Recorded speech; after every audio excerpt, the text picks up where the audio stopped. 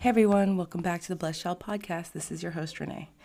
I have two guests on the show today. We're going to talk about purity, the demand for purity from Robert J. Lifton's 8 criteria of thought reform. This is the third criteria. We're going to thoroughly dissect it, and so I have to give a major trigger warning.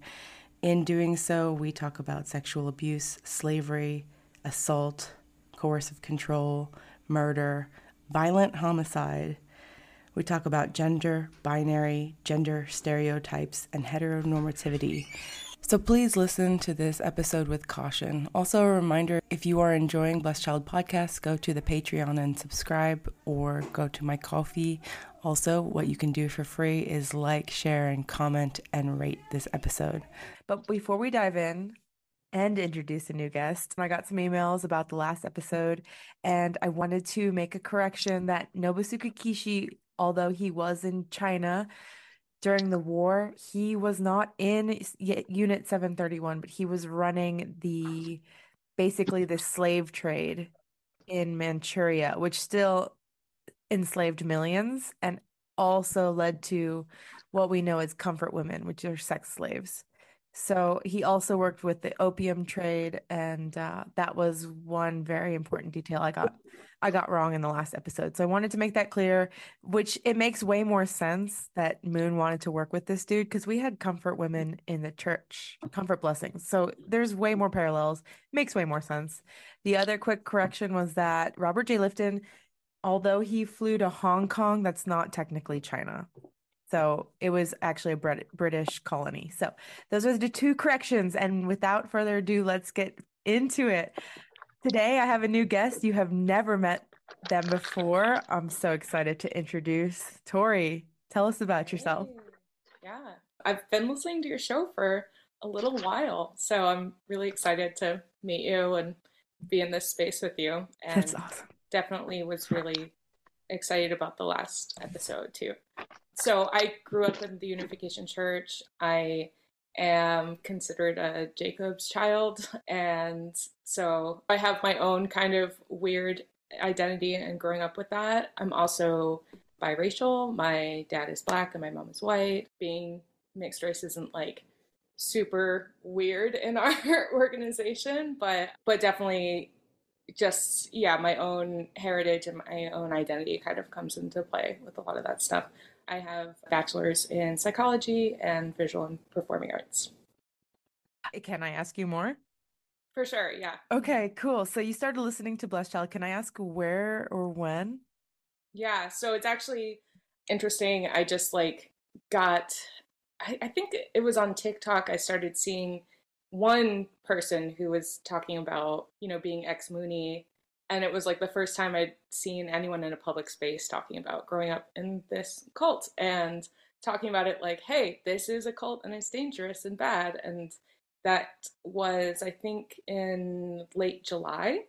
So it's been kind of like a fast track into further deconstructing things that I had already kind of realized since getting out of the cult. I'm 30 years old and I've been out since, I would say, like, for the most part since I was 17, but also like really out since I was like 19, 20. So yeah, but this has been kind of like I don't know. I don't really know how to describe it, but definitely a huge part of my own healing is hearing from other people and realizing like, oh, I'm not alone, and like being able to say 100% without a doubt, this is a cult and it's really bad and like hurts people and stuff. So, yeah. Wow.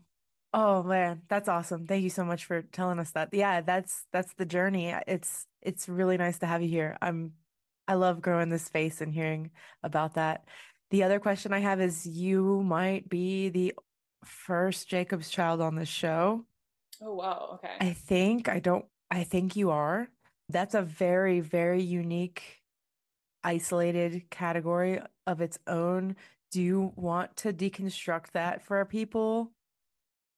Yeah, I think also there's kind of an interesting thing about it because I know that there's others, but the only other person I've heard from is Aries Meyer on the Falling Out pod, and kind of his experience is really different from mine because I was still born into the church. So I still grew up like fully like from birth, like doing pledge and everything. It's just that my parents were not blessed when they had kids.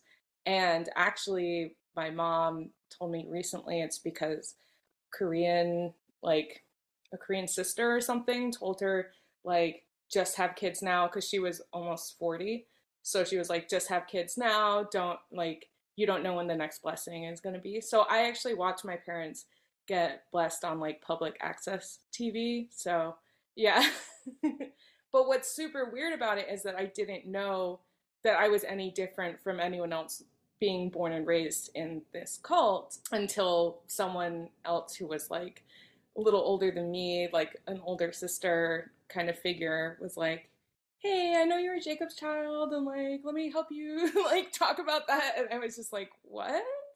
So yeah, that's just, I think, like the tip of the iceberg of like that whole experience. But yeah. Okay. Wow. Yeah. I started hearing about Jacob's Children from Aries Myers as well. He has a podcast. Go check that out. And then Tetsuya Yamagami was also Jacob's child. But your situation is so unique, like that you were conceived after, like before the blessing, but still raised in the church, and yet you're still stigmatized with that Jacob's child. I was born with original sin. It's like Yeah, such what? a bummer. It's crazy.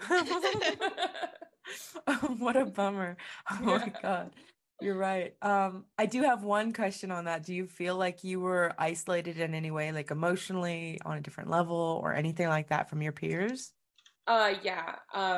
Not until, so my family grew up, like we moved around a lot when I was growing up, and it wasn't really until we got to the East Coast, like Massachusetts, New England area, that that kind of, and also when I started getting into like puberty and adolescence and stuff, so then everything became about the blessing and the fucking matching and everything, and like, so that's kind of when it started to be more like, oh, you're not like them kind of thing. So yeah. Wow. So with the matching and blessing, is there like a special Jacob's pool, like a Jacob's children pool? I honestly, yeah, I think that there is. And that was the thing that this older girl talked to me about a little bit. But honestly, like, I never really even got that far. So, like, we have like different experiences because I've heard your story through listening to your show. And, like, you went to the blessing and then got out, and it's like I feel like you went into kind of like the belly of the beast almost, like. And I just like, by like 17, it was just like very clear that there were no options for me within this like social strata. And then by 19 my parents moved away and I was kind of just on my own, so I just entered the world basically. So Thank you for that very, very like brief glimpse into what that was like. I think that's going to tie well into our topic for today, which is the demand for purity. In so many ways, this applies, and I think it also applies in the social hierarchy within the movement between even blessed children and Jacob's children. I mean, it is a demand for purity because you were born with original sin. You were looked at as polluted, and you could only mate with other polluted children. And I think let's intro. We've had somebody on silent for a little while. Hakja's back. Hi. Can you hear me? I can hear you. You sound amazing. Oh, thank God. I really just chose whatever Google told me to get. Nice. Yeah. Officially entering the professional podcasting sphere. Hakja, nice. Gamer headphones, mic. She's ready. Let's rock and roll. Yeah, hi guys. I was listening, so yeah, your story, I totally I get it, right? Like I think most people who leave, they are like people who got blessed or went through the process or had kids and now they are just out with their family. But I feel you. I just made it out right before that happened because I also felt like I didn't have that option either. It was like I was also tainted. I was already marked. So no one's gonna want me anyway. Whoa. Yeah. Whoa. Okay. That's awful. Yeah. We are all marked. I mean, the standard is impossible. And that's Right, something, exactly. yeah, the standard is impossible. We all know that. Mm-hmm. Perfection, that was a word that was thrown around a lot. Yeah, which Yeah. is so wild.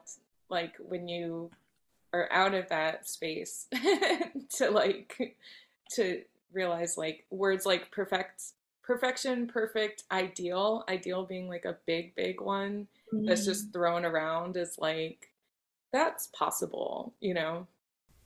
Hey guys, let me just explain a little bit better.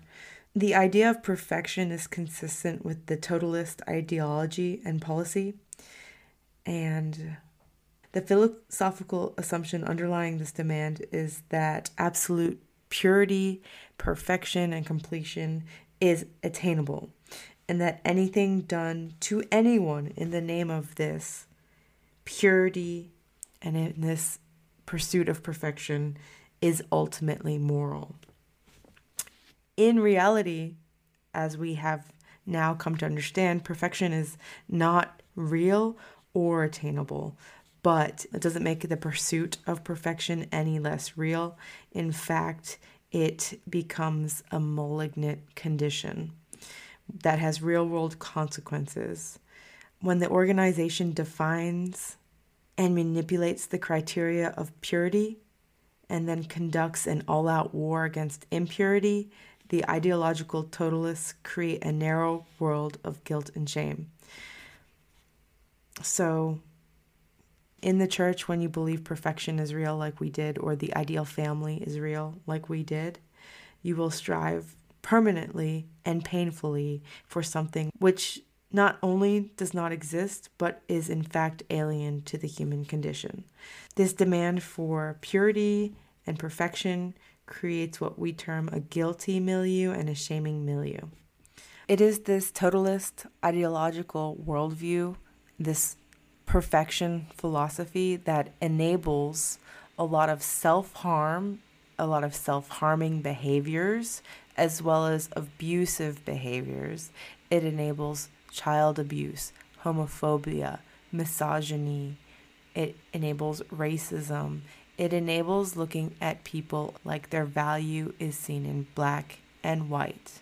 And so it creates the dynamics necessary for a lot of harm and destructive choices. I just wanted to put that in there. And so let's get back to the episode. I mean, Okay. people will just say it's like, oh, we aim for that, but we're not actually saying you should do that or whatever. But that's a lie. That is a very big Everybody lie. expects like everything to be perfect, or else you're not good enough, you know. Mm-hmm. 3-day fast. 7-day fast.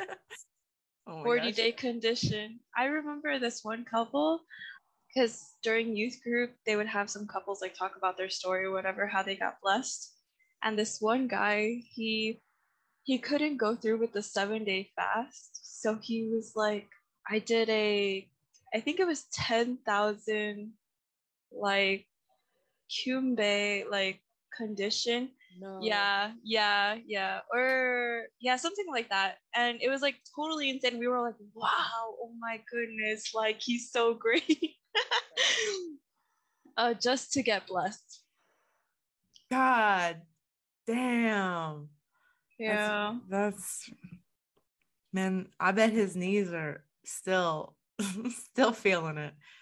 All because he like struggled with like alcoholism or something like that. So he was not perfect or whatever. So yeah, he had to repent, pay indemnity. You know that the alcoholism was probably like magnified. It was like, yeah, you drink a beer on a weekend.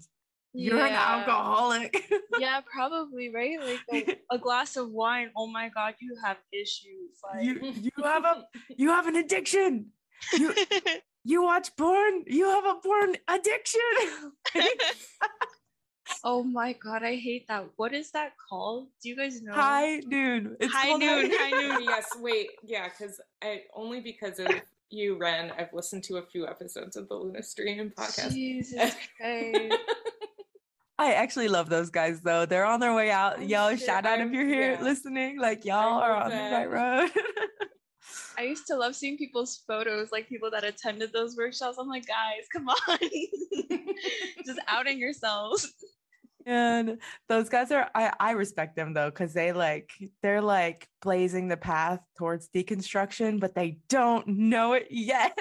That's true. That's true. They're so close. You guys are so close. Just keep going.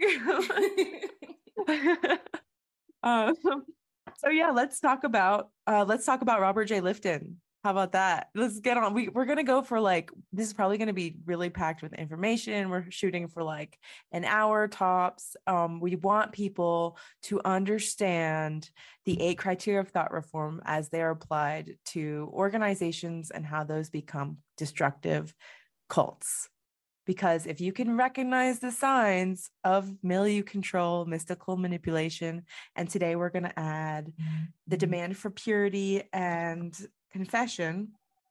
If you can recognize those, then you can protect yourself a lot better in real world situations. So how's that sound for everybody? Sounds great. good. Okay, awesome. Does anybody, okay, so we'll do a quick recap on, if you haven't listened to the last episode, go back. But basically we talked about Milieu control. That's right. Yeah. So milieu control is the basis. Remember, it's at the very bottom of the triangle. It's the control of information, communication, and it's the isolation of a person. And it is the formation stage of thought reform. So like for Tori, your milieu control is being born into the stratosphere of Jacob's child and controlling how you viewed yourself and how you viewed your potential partners and the information they were giving you. That was that milieu control. Next, we did mystical manipulation, which is basically events that are like orchestrated. ordinary. Yeah, they look magical, but they were orchestrated. And the next, we'll get to purity. So I'll let you guys take it away from there. Yeah, sure. So I guess the basis of like the purity, the demand for purity is this whole fight of good versus evil, pure versus impure, right? Like they take on this idea that there is like impurities that come from the outside world that we have to kind of get rid of from ourselves. And the way that they do that is like just like a whole bunch of different things. So pretty much from what I understood is that the idea here is to create a world of absolute purity, right? And to do that, you dispel, like I said, the external forces that are causing your purity, because it could never be internal. Therefore, like every issue you have, for example, like if you were part of the LGBTQ community, right? It's not like internal, this issue.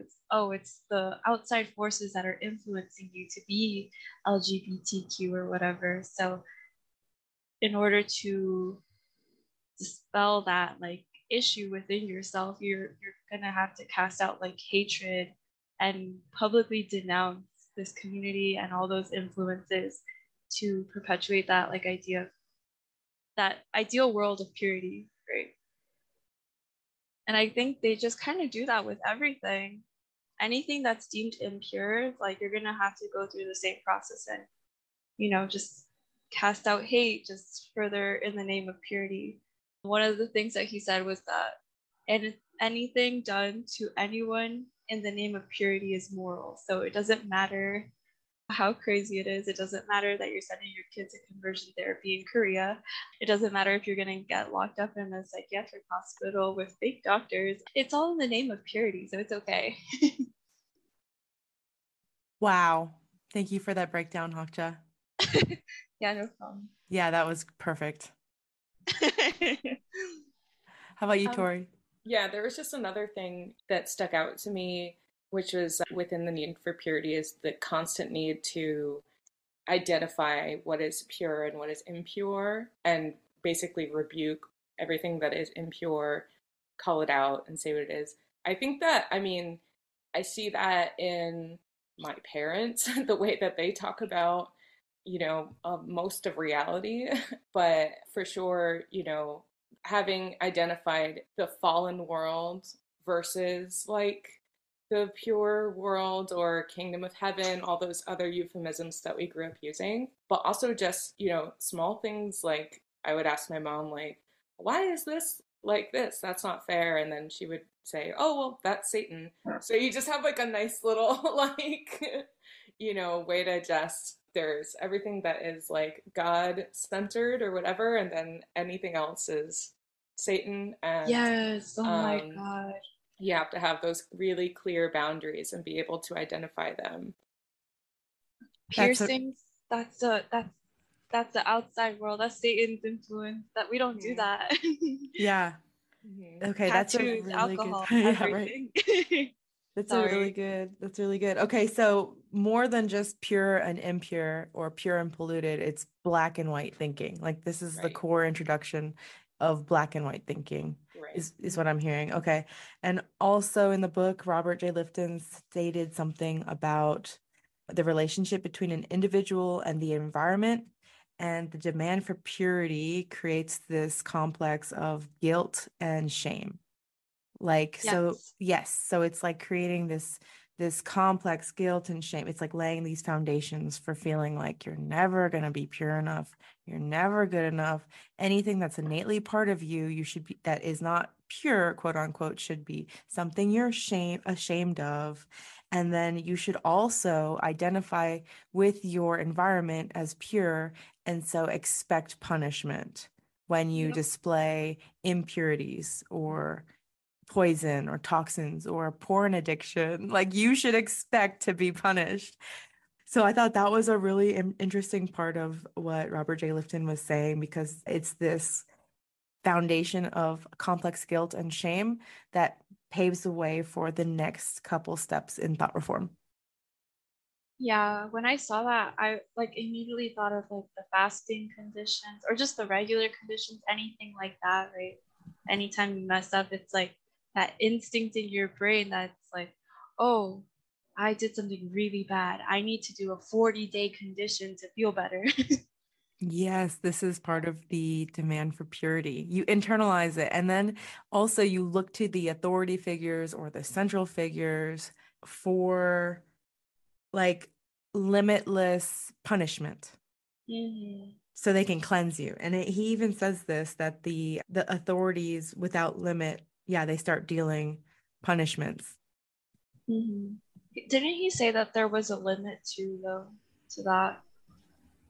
Like it's based on like your relationship with them, and there's like only so far that trust will take you. But yeah, like you have to be careful, which is why the environment itself has to be, like you said, full of guilt and shame, so that you're expected by the environment to expect punishment. So that way when they inflict it, it's okay. Mm, Yeah. yeah. I have, I guess, like something from my own experience to kind of even I think one thing is that I didn't have some of the exact same indoctrination that a lot of people had as kids about, you know, sex and intimacy and being pure and everything, just because like I think my parents are not on the same page with a lot of stuff is kind of like what it is. So I found myself going into adolescence thinking like, I'm gonna have a boyfriend, I'm gonna, date, and then experiencing adults around me. And not that I was like trying to like have a boyfriend, but specifically just being a kid, just being a normal kid stuff, and experiencing adults around me being like, you're fallen, you're flirting, all this stuff at like 12 years old, Yeah. Oh my God. hmm Yeah, no, when I think about it, like around that age, I think Injanum was still like running like Love and Life. At least for me, like I think that's how old I was. And one time she read this email that his dad sent her about how the girls in the church should wear like very feminine things or whatever. And and then she was just like, she just called him out. Like, why are you looking at women like that? Like, they can wear pants and you shouldn't still be looking at them or whatever. I don't know, this weird idea of like what you're wearing makes you either like wrong or whatever. Like, I would wear shorts and people would always say something to my parents like, why is she wearing shorts? And she would be like, it's summer, it's hot. Like, but when they look at you, the first thing they think is, oh, she's doing something wrong. She has a boyfriend, she wears a dress, she wears makeup, why is she doing that unless she wants attention? Yeah, whose attention are you trying to get is the question I would get a lot. Yeah, and then it's like, aren't you thinking about your brothers? Like, you know, the other guys in the church, like they can't help themselves. Like, you can't. That was a lot of what was the messaging about that. Which is so horrible for them too, like telling them they have zero control over themselves. Yeah, it's super damaging. I know it could not have been easy to be a man in the church. Not at all. Not a little boy growing up in that environment. I can't. No. Yeah, absolutely not. Yeah. So to tie back to Robert J. Lifton, and also thank you for telling us that very real example of the demand for purity and then the strict enforcement that comes and like this, like there's no boundaries. Like these are people you don't even know prosecuting you for talking to the opposite sex, for dressing, for just existing, essentially. True. Yeah. Yeah, so that's all on the demand for purity. So something Robert J. Lifton says is that the guilt pretty much builds inside of you because there is no such thing as perfect or pure. And this guilt builds up kind of like a dam and eventually breaks as denouncing others, being continuously hostile to other people who reflect these impurities towards you, denouncing outside influence. So kind of like Hacho was saying, like if you're in the closet and then you start denouncing LGBTQIA, or you watch a little bit of porn or are tempted to, and so you start denouncing it very violently. Start going to high noon. You start going to high noon and doing all that stuff. So that's all, like if this is you, then you should probably read this book by Robert J. Lifton and start figuring out and unraveling that control, because it is very real in the Step of Thought Reform, demand for purity. Yeah, all those people in my girl Renee's DMs starting hate, starting drama. Y'all just have this inner shame that y'all don't want to deal with, so go to therapy first before you come at my girl, because I'm gonna be in your DM. I swear to God. I love it. Oh, actually, speaking of therapy, that's like big one is that the field of psychology is considered like outside and fallen and wrong. And I didn't even realize this until I was talking to my dad, and he basically said that to me. He was like, actually, I don't believe in psychology because there is no God in it. And I'm just like, whoa, that's scary, right? Because then like pretty much anything goes. Like there's a lot of research that tells us like what people need to thrive, what people need to be healthy, what is abuse to people for human beings, what constitutes a human rights abuse. But if you just decide that, oh, that science is fake because it doesn't fit into my pure worldview, it's tainted with whatever you feel is tainting it, then really anything goes in terms of how you can treat other people and what kind of mistreatment you will take as well. And that just ties back into milieu control because they're limiting your access to information once again. I don't know if you saw, like, I was telling Renee about this before, about the kid who killed his parents. After that happened, like, I think the church was like in shock, like, wow, mental health is real. So they sent out this video, I don't know if you saw it, about like safe psychology and mental health. Could you fill me in on this story? Because I've really been out for a really long time. I don't really know about this. I think Renee knows more, to be honest, but all I remember was hearing that some second gen, I think, killed his parents and had like a psychotic episode. So it Yeah. kind of, yeah. I heard from us, this is all, telephone, hearsay, rumor. And I think there was like a news article, but apparently like a kid had a mental breakdown, got an axe, and I don't know if this is right, but killed his parents in the middle of the night, something like that. Mhm. And I mean, I understand that kind of psychological pressure. I'm not condoning it, but yeah, there definitely needs to be, when you're in thought reform, like you're gonna do anything to get out. And if it's kill your parents, that's what this it's directly linked to authoritarian control, manipulation, cultic abuse. It's like, oh my God. Okay, so what happened with the church? What did they release when they found out that this guy killed his parents? Oh yeah, everyone started panicking, like, oh shoot, like our kids are gonna kill us in our sleep. Like we better do something. So they released this video, and my mom was like, "Oh look, they posted something about psychology," and I was like, "Huh?"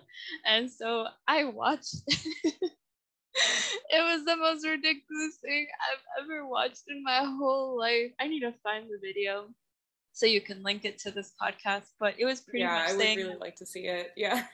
it was just like, yes, mental health is important, guys. Take care of yourselves. Let us share the resources of what good psychology is and what safe psychology you can do. And they just listed like some vague things like Christian psychologist or positive psychology. Those you can go to those psychologists that practice that stuff, but everything else we wouldn't really recommend it. But take care of yourself. Take care of yourself. Like check up on your friends. Make sure they don't want to kill their parents or whatever. It was just so stupid.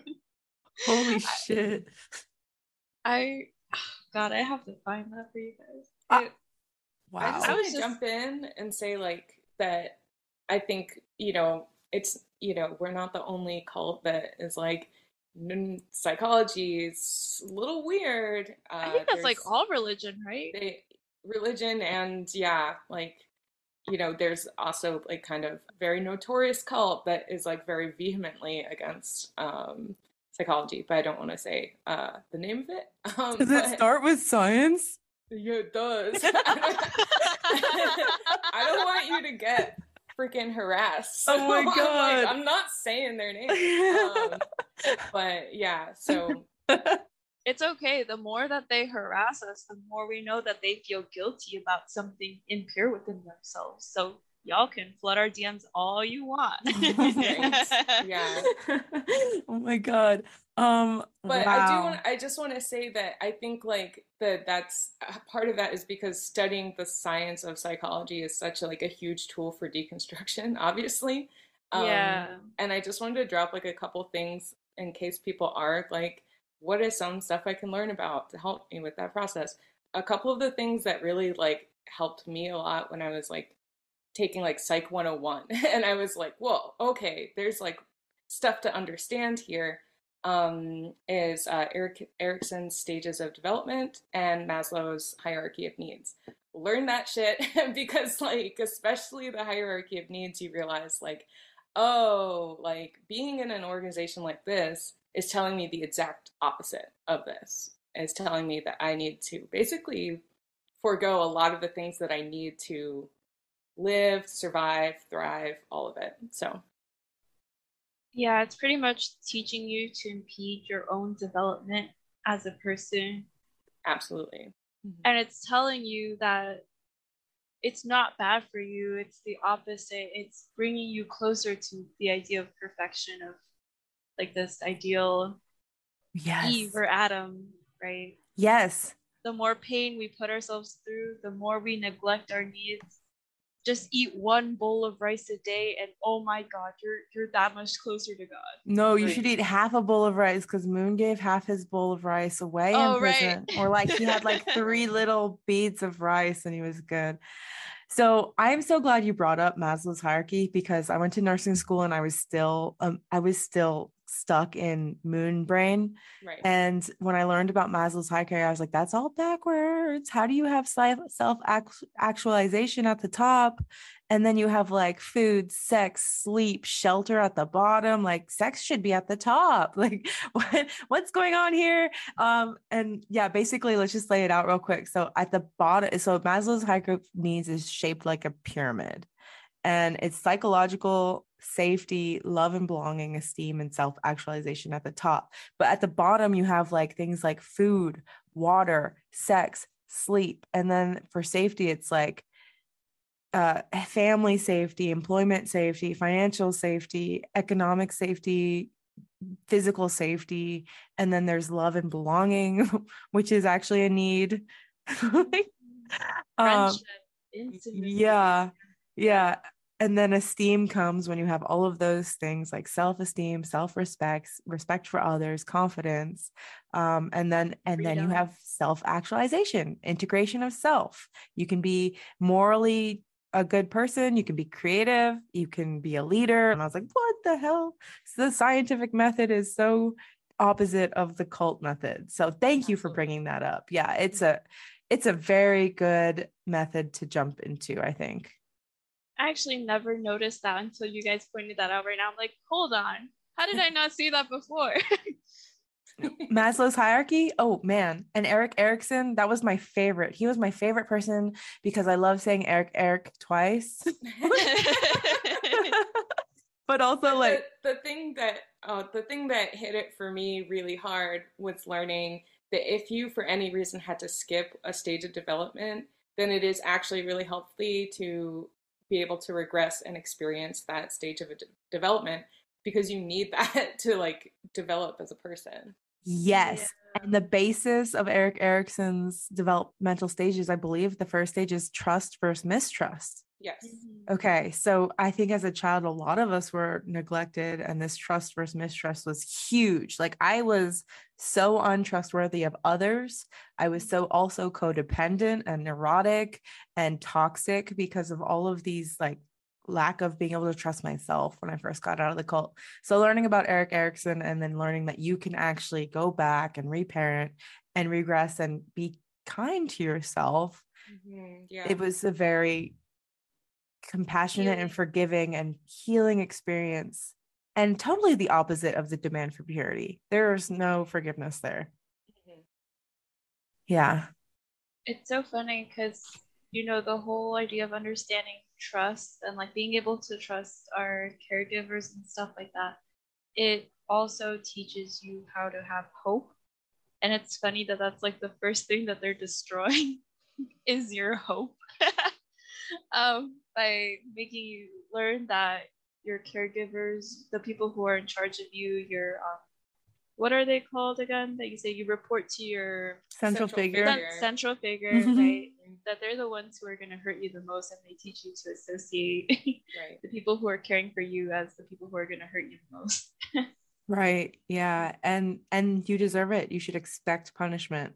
Yep. And yeah, I really didn't trust myself either. I couldn't trust my own senses. I think that was the most fundamentally like destructive thing about whatever happened in the cult. Yes. Oh my God. The mind versus body, the mind and body unity stuff, right? I was put in martial arts like super young because they were like, yeah, you need to learn how to have mind body unity. It's connected to everything because you're going to be tempted by the outside world, by fallen nature, blah, blah, blah, right? And I'm like, I thought I was born without sin. Right? What the fuck? Like, what are you talking about? I'm perfect. What? So mistrusting. Like, tell us that we're this and then pound it into us that we suck. Yeah, like, I still do not understand that at all. Okay, so we're born without sin. We're engrafted onto Moon's lineage through his semen in the wine ceremony thing, blah, blah, blah, blah, blah. Did you guys know about that? Yeah, right? Girl, okay. I have an original cup of that wine. I was like, $400 to go get it tested for semen. Like, people who don't know, by the way, like, you can ask your parents, ask first gen. They know that, like, Sun Myung Moon used to put his semen in the holy wine that people drink at these blessing ceremonies. So yeah, like I take what you want with that information. I'm at a loss for words. No, When but I found it's been so diluted. Like you might, if you're lucky, get one little swimmer, like one little bit of protein, if you're lucky. oh, I'm just kidding. can you imagine how many times he had to? Oh, They probably just got their little sex ceremony hankies from the 3-day ceremony Oh and my like God. washed them and squeezed them out. that's why you don't wash them. You don't wash them. Nah, you get all that good juice. You get all that Satan juice and save it for your ants and for your I'm gonna throw up right people who don't know. Okay, let's keep going. Cult of confession. I'm happy with the purity talk. Wait, but we should talk about the 3-day ceremony though. Oh, No? should Oh we? yeah. Do we have to? It's kind of nasty. Honestly, that was the reason why I didn't want to get blessed at first, because I found out about that and I had a boyfriend and I was like, because you have to do that if you marry someone who's not also second gen, right? If you marry a first gen or just someone outside the church in general, you have to do the 3-day ceremony. And I didn't know what it was at first, and then I saw the document, like with the instructions and everything, and I was like, I will never forget the line that was like, oh, you don't have to, what do I say, like, you don't have to ejaculate to keep going. You just keep going or something like that. Yeah. Like you don't have to finish pretty much, but just keep going. And then it doesn't matter what position you do, except for when you're doing this, because you have to do this position so you can rebirth your husband as the original Adam without sin. I was like, oh, no, thank you. So nasty. Damn. Hell no. Have you guys read it? Yeah, this is the sex cult part. This is where the sex cult part comes in. And the whole time Moon and Hak John have to be like staring at you like through their picture. Yeah. Like you have to do it in front of their picture. Then you have to get the holy hanky and wipe up all your nasty juices and then save that in a Ziploc bag. For 3 days. You cannot wash this like cloth for 3 days. Yeah. You have to wipe each other with it. Yeah. Yeah, it's just prescribed sex and like the holy candle and it's gross. It's just Moon just like wanted to be in everybody's bedroom, really. That's what this is. And like that's really what it is. He just cult leaders are so obsessed with people's like sex lives, and he realized he couldn't be everywhere at once. So he's just like, yeah, here's the prescription, guys. Yeah, I'm watching you. One more thing on like one more note on demand for purity too, kind of like the thing that has come up maybe on a few different podcasts, but the thing about Moon telling parents to have sex in front of their kids. Do you remember when this? I think I took this. Maybe you're like younger. Yeah, I took this so seriously. I took this more seriously than anybody in my family. Oh my God. What? Yo. So Moon was like, yeah, for in the kingdom of heaven on earth, like people should be able to fornicate in front of their parents and it'd be like, yeah, whatever. It's fun and games and it's pure and like orgies all around. Like I think he was testing the waters to see how far he could go to push us into an orgy. Like honestly, sex cult. I never even considered that. Oh, really? That was I think he was like progressing. Yeah. I just always thought it, I mean, I know the origins, but I always thought it was just like part of the weird culture of like our old elders was that they were like really sexually repressed, but also like, but sex is great and we should high five about it. They were fucking freaks, yo. They were freaks. Like, you know, without the internet, I think people got real fucking freaky. Like, so I think Moon wanted to go back to that, and he's like, "Hey guys, what do you think about my idea?" Yeah.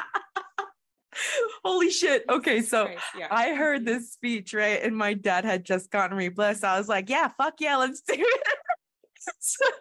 But they were like, "You're so weird, Renee." I'm like, "Well, true father, big sky daddy just said like."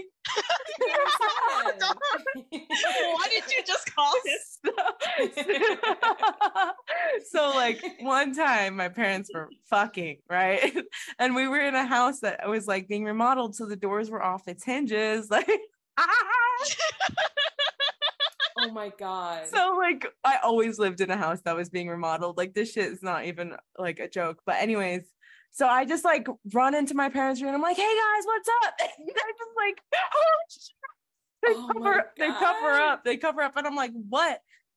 Sky Daddy said, like, "Y'all can fuck in front of me, it's fine."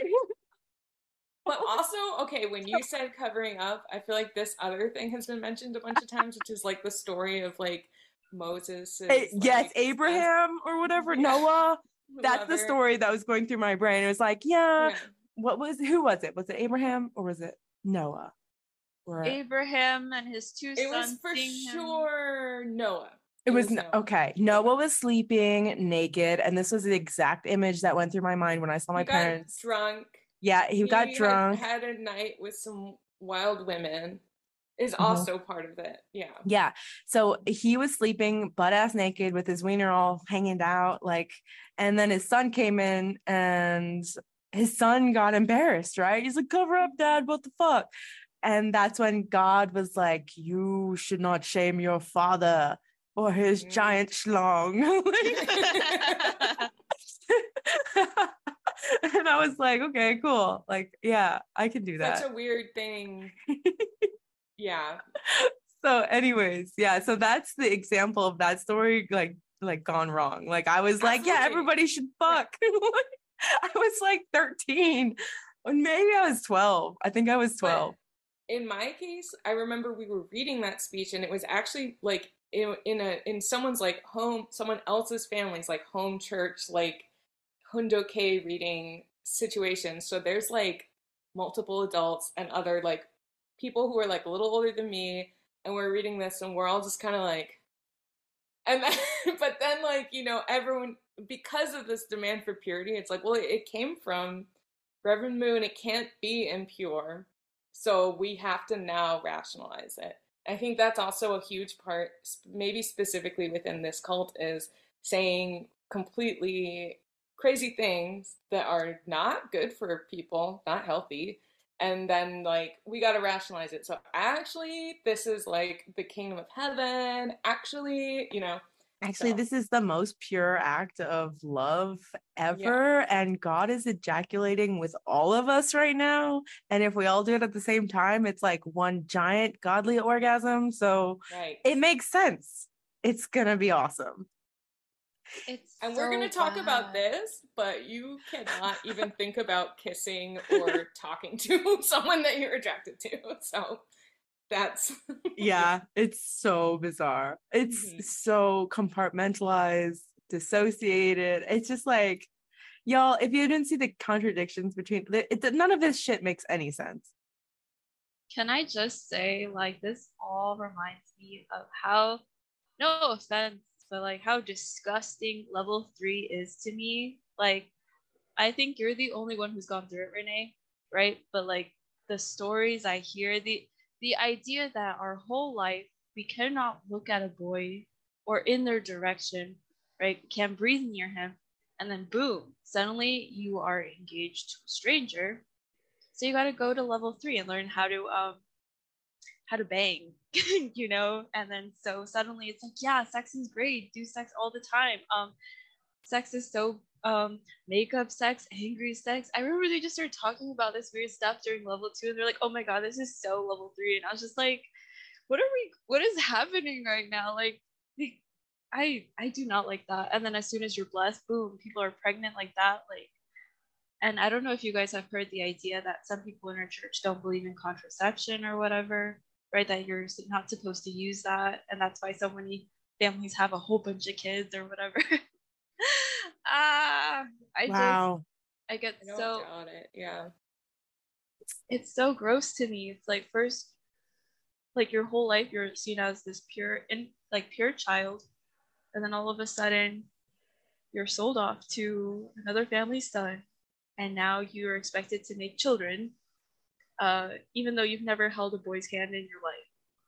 And then random first gen will just come up to you and be like, "Oh yeah, when are the kids coming? Oh, you guys Oh are my God. Have you guys are started married now? family yet? Like, Are you guys fucking? Are you guys fucking? yeah, like, Like, isn't it so great? Like, oh my oh, God." so inappropriate. Yeah.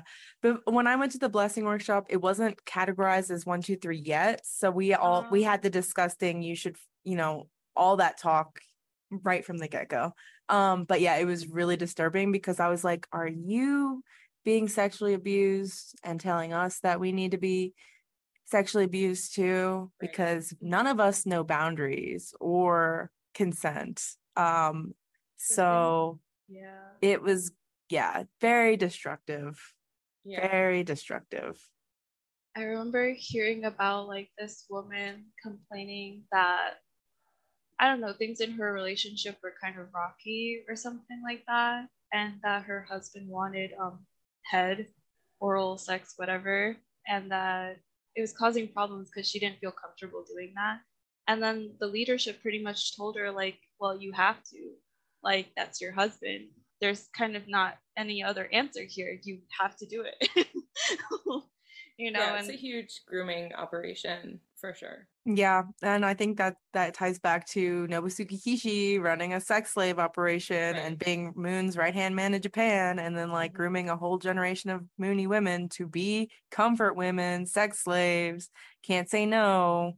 And then we're the children, so like of course we didn't learn like consent. Right.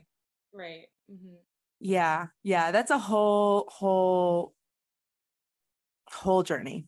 That is a whole journey. I'm sure we've all like had to find out for ourselves what our boundaries were when saying no. It's okay to say no. You don't have to perform for anybody. I just feel bad because, like, thinking about all the families, all the couples, I'm like, how many like young second gen just had sex for the first time because it was the expectation and got pregnant, like, even though they probably weren't ready, right, or never had any sort of like experience before, and then just kind of thrown into this world, like, because boom, level 3 said, like, hey, it's okay now, sex is super cool, do that as soon as you get blessed, it's good to go, now it's holy, now it's not bad. And also just like the converse of that too, from like my own experience of my first times like being intimate, even just kissing someone, were filled with so much shame and guilt, and because it was like outside of the what is like pure and right, and I, having been fed all of that, and so like, yeah, that was like such a huge hurdle. It was like the first time I like held hands or kissed someone, it was just like, oh no, which is pretty common for those of us who grew up in this cult. But yeah. Yeah, you couldn't even enjoy the moment with someone you probably really liked, and it's just now this horrible experience just because you associate it with shame and everything like that. Mm-hmm. And I can imagine as a Jacob's child, you probably associated that with you being a Jacob's child, like, oh, like I'm doing bad things or whatever. Or maybe people probably said that, right? Like I can imagine the things people probably said, oh, because she's a Jacob's child, makes sense, right? Like, and that's just the kind of most culture. Most likely behind my back. But yeah, that's the other thing, is all the fucking gossip. But yeah. The gossiping bitches. Right, which is the illusion of an omniscient God, remember? Exactly, yes. Yeah. That shit was a trip. I was like, oh my God, that makes so much sense. Our God is a spiteful, savage, bitchy, bunch of Asian women. Fuck, oh my God. Oh my God. Right. And brooding Asian businessmen. Like, that's our God. Hey guys, we're at the top of the hour. I'm going to stop you here. I just want you to think about what you've heard, what you've listened to. Think about the God in the Unification Church that allows for the segregation and discrimination of children in the demand and pursuit of purity. Think about that for a second. children were segregated from birth as Jacob's children, blessed children, and secular children. That is a very good example of anything done in the pursuit of purity, no matter how discriminatory, no matter how violent, no matter how destructive it is deemed a moral act. Remember that.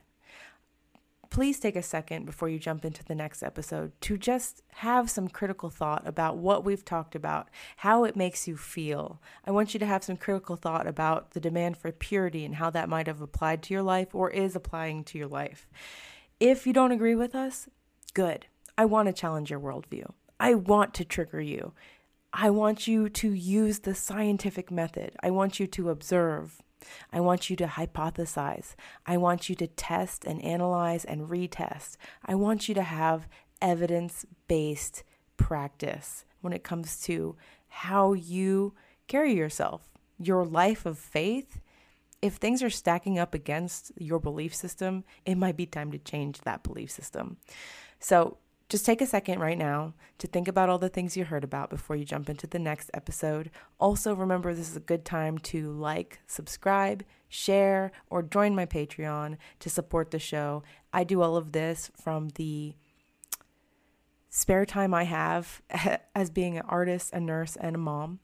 So any support is appreciated. If you don't have any monetary support to give, please go to Instagram and like the Blessed Child podcast. Have some interaction with the posts, and that'll do a lot to boost my morale. Because Hawkja's right, I've been getting a lot of shitty DMs. So yeah, in the meantime, take care of your mental health. I'm doing my best too, and I'll talk to you guys again soon.